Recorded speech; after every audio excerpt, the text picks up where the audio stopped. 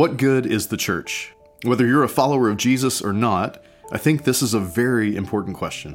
I'm lucky enough to be part of a church that believes that the church is meant to be a blessing to her neighbors and to the world. We really want to be that kind of church. We're just followers of Jesus who are surprised by his grace and his love for us.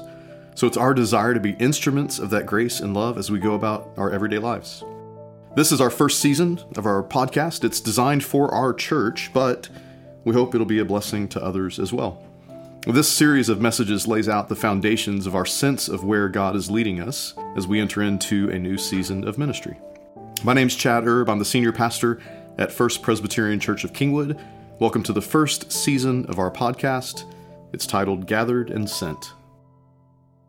Okay, so Beth, if I heard you right, Jesus said, go everywhere and do everything. Yeah. Save all the people. Yeah. Just go do it. It's what I've been saying the past few weeks too, so I'm not putting that on you, but I think it helps us with a question. Oh my gosh, that's overwhelming, right? Where do we start?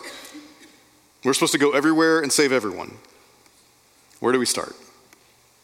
Well, let's start here. This is the great commandment. I believe that this is the purpose statement for our faith. Let's all say it together. You know it. Love the Lord your God with all your heart, with all your soul, and with all your strength, and love your neighbor as yourself. I was talking to a friend the other day. He's a dear friend, a mentor. He predates me by about 50 years, but a sweet man who I'm getting to know really well. He was telling me that he gets hundreds of requests for donations every week. He gets them from political parties, from hospitals, ministries, just anybody that wants some cash. He's on their list. Now, he told me, I knew this, but his sweet wife passed away a few years ago. She was just one of the sweetest humans that's ever lived. She was like a garden full of the fruit of the Spirit, and her sweet, generous heart led her to give, and to give often. So my friend has this dilemma. He doesn't have that sweet of a heart. So I'm just kidding. But now that his sweet wife is with Jesus, what does he do, right? I mean, does he just continue to support everything that comes his way? Now, I'm sure most of those causes are good. They probably do wonderful kingdom work, but I mean, he just can't support them all. He can't give everything to everyone. He can't do everything. So how does he focus his resources? How does he focus his time on the things that matter? Where does he put his energy? How does he know what God is calling him to be a part of? And I told him that that's exactly the dilemma that I think that the church finds herself in our culture. There are so many things that we can do. There are churches all around doing great things. There are great programs that would be good for us, good for the kingdom. There are amazing books that we can study. There's great small group curriculum being made every day. There are amazing mission trips. There are service organizations that are doing amazing work all around the world. There's no lack of good. There's no lack of great things that we can be doing. But we can't do everything. So we have to ask a question. Are we just going to look at what everybody around us is doing and just see if we can keep up? Or are we going to take the time to discern? Who are we? What are the gifts and resources that God has given us? Who has God called together to be in this church at this time? And then ask why? And what specific things might he have in store for us? How do we take what honestly is a really simple faith, y'all? Love God, love others, and then make a bunch of more people that will do the same thing, right?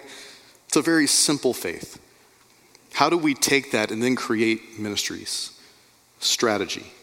How do we know what we're supposed to do day by day? So I think we've been setting this up over the past few weeks. We've explained in worship that as a session, we've discerned this call that we are simultaneously to be two churches, that we are to be a gathered church and a sent church at the same time. That we're to gather together as a church to equip one another through worship, through discipleship. And then as the church, individually and together, sent out into the world on mission. Every one of us missionaries on mission. So today will be a little different. Normally I would just teach through one passage. But today I want to show you 5 passages. I want to show you 5 images, and then share with you the 5 values that the session has discerned will guide us into the next season of ministry. Now, don't worry, I'm not going to teach 5 passages. I just want to read them to you and then share with you the value that goes along with it. And to help us understand these values, to help us identify them and help them kind of sink in, we've developed this series of images, these icons, and it's our hope that these will help everybody, from the smallest to the oldest here at the church, understand what we are about and what we are trying to do. You'll begin to see these images integrated into everything that we do.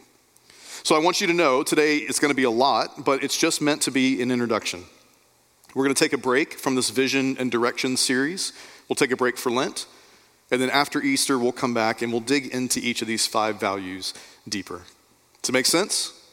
Are you all on board? All right, let me pray and we'll get into it. Father God, I pray that you would be present with us as your word and gospel are proclaimed maybe in a different way than we're used to. But today, I hope, in the most practical of ways. In a way that not just gives us this abstract what we are supposed to be doing, but helps us to understand specifically who we are, who you have called us to be, and how we can be a blessed people who will bless people. So be present with us, and we pray this in Jesus' name, and all God's people said, amen. So first off, we believe that we are called to be obedient to the great commandment. And in order to be obedient to that commandment, we are called to be a church of disciple-making disciples. And that is our first, and it's the most important value. This is everything that we are about. It's the great commission of Jesus. It's his directive to those of us that have accepted his call to follow him. If the great commandment is the reason we exist, if that's our purpose statement, then the great commission is our mission statement. So let me read part of it from Matthew 28.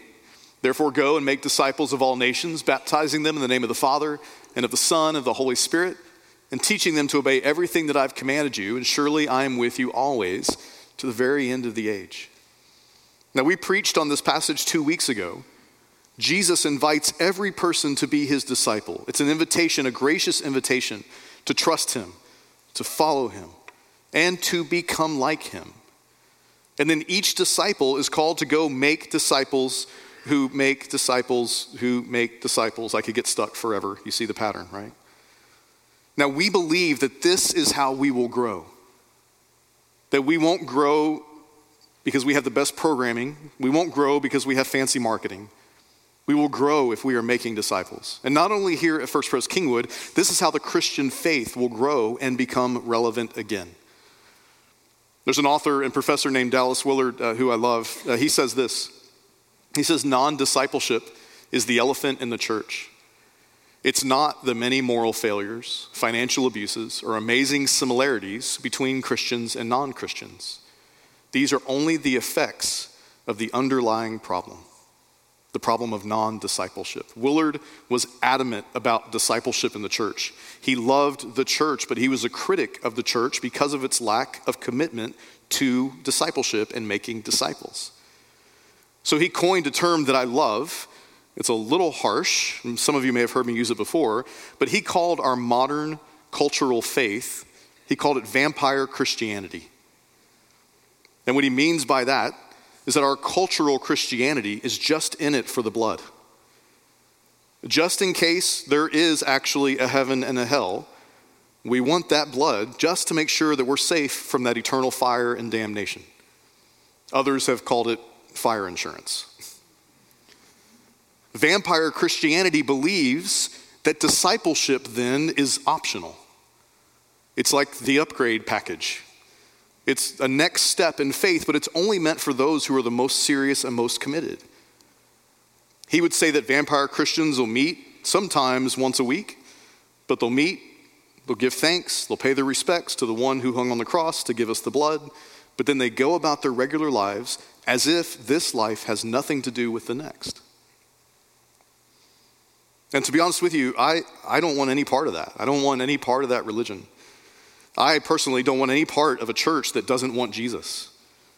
Not only his blood for eternity, for which I'm grateful and thankful, but here and now. We want him here and now.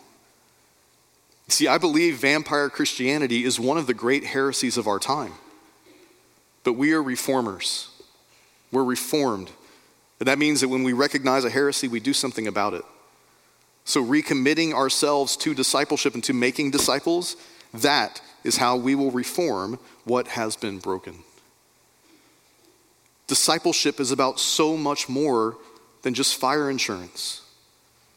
A disciple of Jesus is a person who understands the world with the mind of Jesus, who can see the world not only with the eyes but with the heart of Jesus, who speaks to the world the beautiful words of Jesus and responds to the world as the hands and feet of Jesus.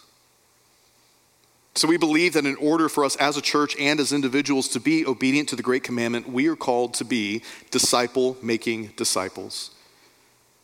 And we are called to make disciples who are marked by certain things. And one of those is that they are biblically literate. This is one of the marks of the disciple, and it's our next value. Let me read you this from 2 Timothy 3. All scripture is God-breathed and is useful for teaching, rebuking, correcting, and training in righteousness, so that the servant of God may be thoroughly equipped for every good work. In order to be a disciple-making disciple, we have to know the Bible. We have to know the biblical narrative and its application to our daily lives. God's word, we believe, is the first and final authority in all areas of faith and life. We believe Scripture is the inspired word of God. It's the way we are introduced to the person of Jesus Christ. It's the truth for us about this life and the next.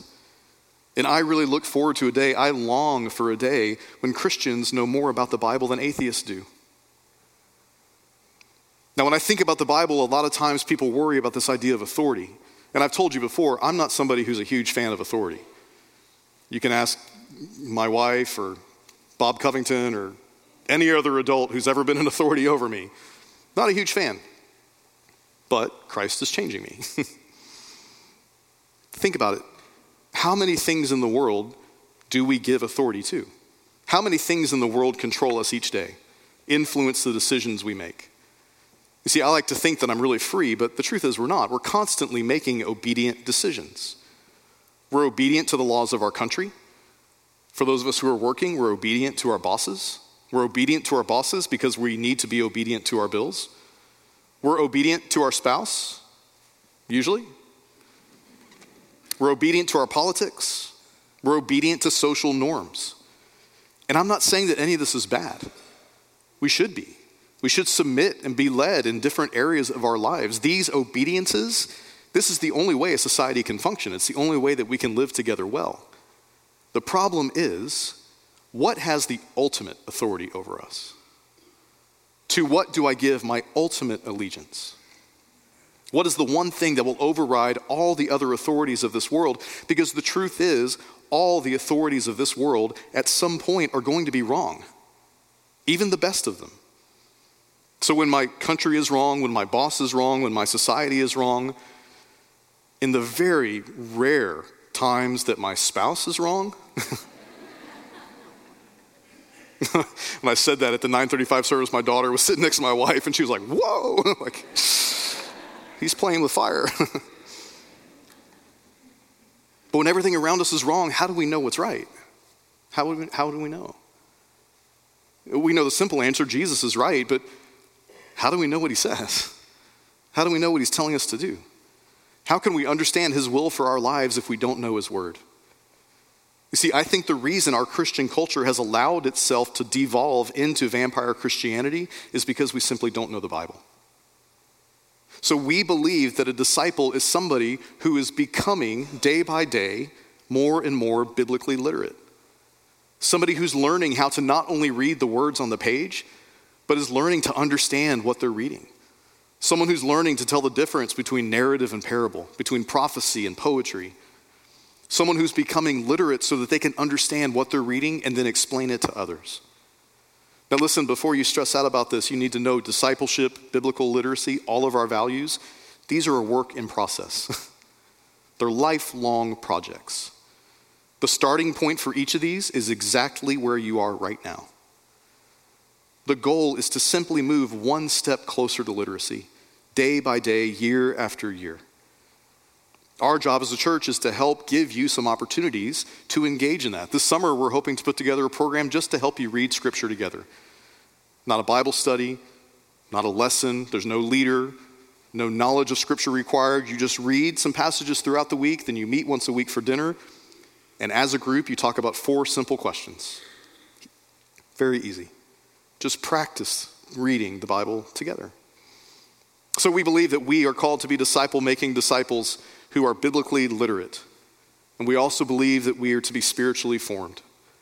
And that's another mark of a disciple, and it's our third value.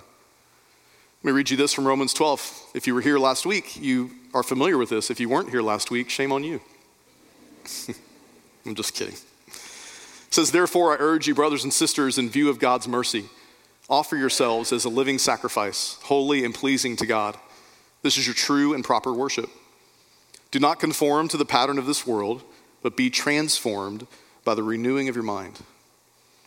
Becoming like Jesus is a whole person, whole life project. And we believe that the Holy Spirit in us transforms us from the inside out, changes who we are and how we live in the world, creates us into a people who live in the world today in anticipation of the world that we know is to come. It is through the Holy Spirit that we will be changed and transformed. If biblical literacy is about understanding the world with the mind of Jesus, spiritual formation is about seeing the world with the eyes and the heart of Jesus. But that requires a change at the soul level, because the truth is, the world has already conformed us. And because we have already been conformed, the only way to see the world through the eyes and heart of Jesus is for the Holy Spirit to make that happen. I know, look at your own life, I know that I am just simply different than I was 20 years ago. I am different than I was 10 years ago. I'm different than I was 10 days ago, and it's not because of some self-help book or because I went on a diet. The Holy Spirit within us is constantly shaping us. It's molding us. Scripture speaks of humans as a lump of clay that's lovingly being formed in a potter's hand. Now, some might argue that the Christian life is about strict obedience to a set of rules or principles. And I agree, as long as those rules and principles begin with the Great Commandment and the Great Commission. Because the truth is, of the over 600 laws in Scripture, Scripture itself tells us that on our own, we're incapable of being obedient to them all. We are incapable of being like Christ. Yet, we are called to follow him and to become like him. And that work can only happen because of the Holy Spirit in us. Now, I think this is actually one of the areas of our faith where we actually can show some proof, because we have evidence that this transformation is happening within us. You've heard the fruit of the Spirit listed here many times in the past few weeks: love, joy, peace, patience, kindness, goodness, gentleness, faithfulness, and self-control. We're given those markers to recognize when the Spirit is changing us. When my tendency toward anger and worry turns into peace and patience, y'all, that's not me. That's not something I did. That's the Spirit working in me, shaping me and molding me.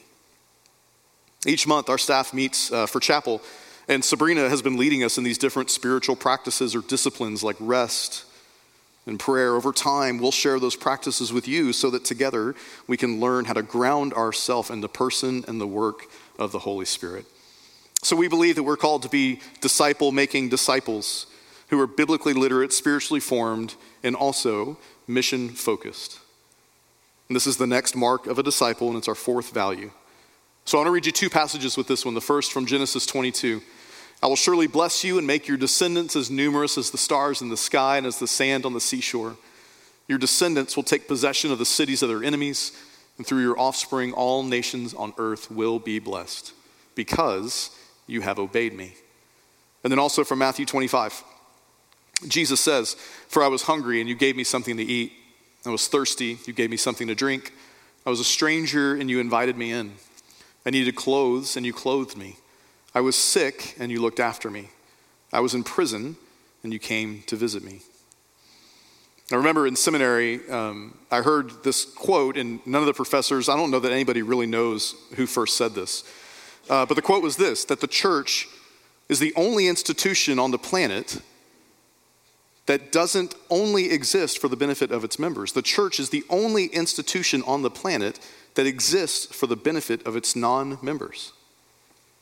Its members are called together to become a blessed people who bless people. Now, a country club exists to entertain and host its paying customers. They're consumers of a product, and the club produces the product. And that's fine. I have no issues with country club. Golf is awesome, and I love the lunch. It's great. But the church is not a country club. It's not. It can't be. If you want another institutional analogy, a more accurate one, the church is a hospital. The church is a hospital because we are all broken people who are being healed and being brought to life by Jesus. And if that's happening in us, then how can we not offer that service to others? Every person who ever walks through any door in this building is a broken person. A sinner fallen short of the glory of God. A person who's struggling, a person who is in need. No matter where they're from, no matter what they look like, no matter what they do for a living. And when a group of people come together and begin to understand that we are all broken, that we are all the same, then there's no judgment, there's no condemnation. There is only love and hope of actual healing. That's when the church becomes a place that's not selling a product for people to consume. It becomes a place where broken people can find care, compassion, concern, hope, and love. These are the things that every human desperately needs. That's our product. Now, this has always been a church that understands mission.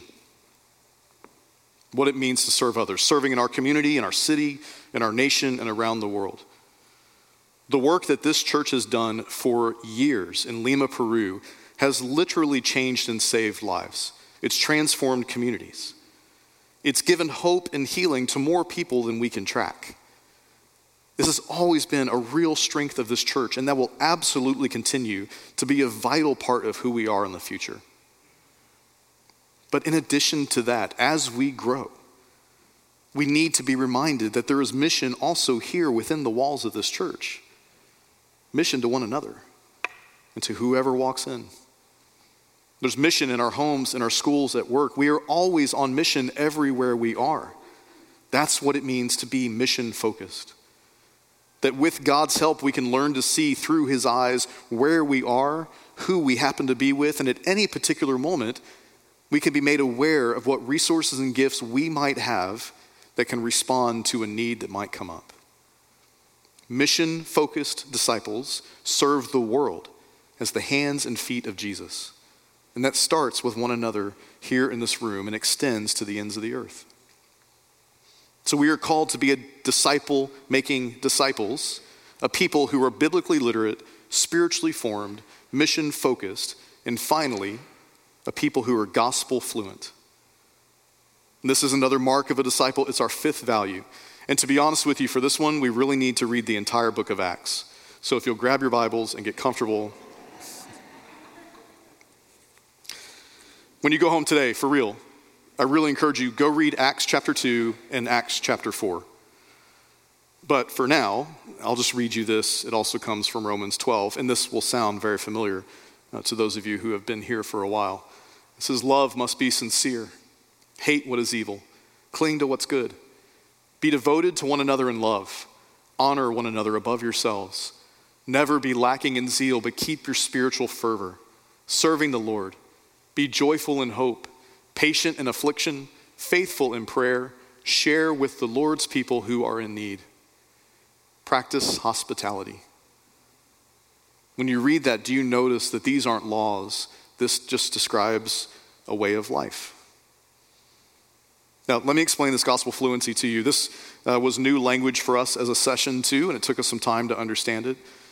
But disciples of Jesus are a people who are fluent in the gospel of Jesus, the good news of the coming kingdom of God. And that gospel is most clearly seen in the life, death, and resurrection of Jesus. So the question is, how do we put that good news on display for the world to see? And the truth is, it's done not only by what we say, but it's done in the way that we live. We'll spend more time unpacking this after Easter. Again, I know this is a new idea. But for today, I think the best way to explain gospel fluency is to simply think about language. When I have the opportunity to go to mission trips on Latin America, I can understand most of the things that people say to me by the end of the week. The first couple days are rough, but by the end of the day, I pretty much understand most of what I hear. But I can't speak the language to save my life. I've taken the classes. I've been there many times, but I can't speak it. I'll try, but it's slow and it's awkward. Now, the reason it takes me time to understand what I'm hearing, the reason I'm slow and awkward when I try to speak the foreign language, it's because I don't think in that language. I think in English. When I hear a foreign language, even one that I've studied, I think in English first, and then I start doing the process, right? Okay, that word means this word, and their grammar works this way, and our grammar works that way. That is not ideal. That's slow. That's not real communication. That is not fluency. Somebody who is fluent in a language thinks in that language. And they not only think in that language, but they learn to understand the culture. They know the environments. They're able to easily adapt when they come across a different dialect, or when they're faced with a new accent, or when somebody happens to speak really fast. You see, fluency is the key to clearly understanding one another and to communicating a language or a worldview to others. So a gospel fluent person thinks gospel first. The good news of the coming kingdom of God that is most beautifully expressed in the life, death, and resurrection of Jesus, that is the filter through which we understand everything. We think gospel first. Not politics first, not philosophy first, not some other adopted or adapted worldview. But here's the twist. A gospel fluent person not only knows what to say and how to say it, a gospel fluent person is somebody who's learning how to communicate God's truth, how to be a blessing to others, simply by the way they live in the world. They don't have to think about it. They don't have to translate it. They don't have to say, what would Jesus do? They have become so ingrained with Scripture, with the heart of Christ, with the eyes, the mind of Christ, that they just live, and the gospel pours out of them. You might be familiar with these words from St. Francis of Assisi. It says, preach the gospel always. When necessary, use words. A gospel fluent person can not only recite Scripture, can not only make the case for Christ, but a gospel fluent person exhibits the fruit of the Spirit as they interact with the world around them. Gospel fluent disciples proclaim the beautiful words of Jesus to the world, to their neighbors, and sometimes they do it using words. You see, the truth is my Christian faith should be a blessing to my neighbors, no matter what they believe. Christ in me should be a blessing to a Muslim neighbor, to an atheist neighbor, to a Hindu neighbor, whoever they are. And if Christ in me is being proclaimed to them, that's probably the best way they will come to be introduced to who he is, so they can then be brought to the Word, to understand fully and completely who Christ is and who Christ says they are.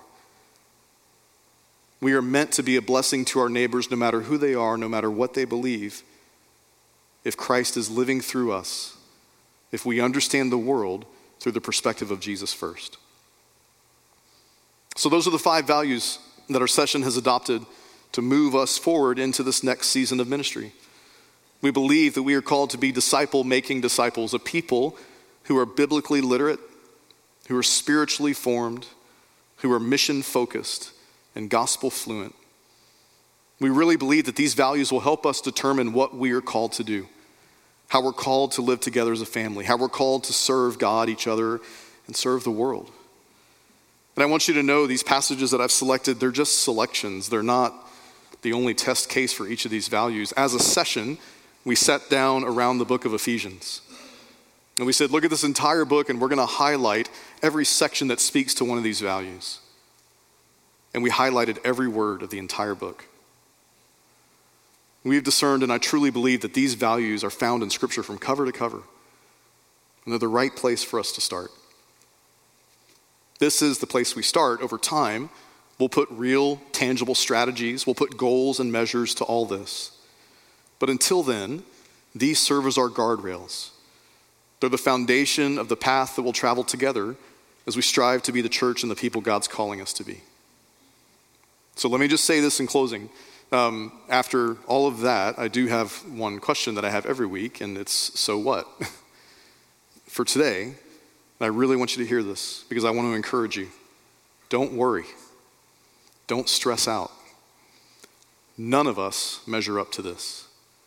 I do not measure up to this. None of us do. But the right place to start is exactly where you are right now. This is a lifelong process, but the beautiful thing is we get to do it together. We get to equip one another. We get to walk alongside one another. We get to celebrate our successes, and we get to mourn and reflect our failures. And then we pick ourselves up and try again. As a church, we just want to be as clear and as focused as we can possibly be on who God has called to this place, what are the gifts and resources that he's given us, and who is he calling us to be, and what is the mission that he's laid out before us. He's already laid out the plan. We just have to be able to listen and discern what it is. Amen? Let's pray. Father, grateful as always that you would use people like us to do your work. So give us the courage and the strength. Make us brave. Because anytime you set values, anytime you set limits, it means you have to say no to some things. So help us learn how to say no. That even though they might be good things for us to do, they're not necessarily the things that we are supposed to do. So be present with us in this process, guide us, direct us, lead us. And every time we get off track, call us to repentance so that we would return to you. We pray all this in Jesus' name. Amen. Thanks for listening. You can find us online at www.fpc-kingwood.org. Our services are available on our website. You can also follow us on Facebook and find us on Instagram at FPC_Kingwood. We'll see you next time.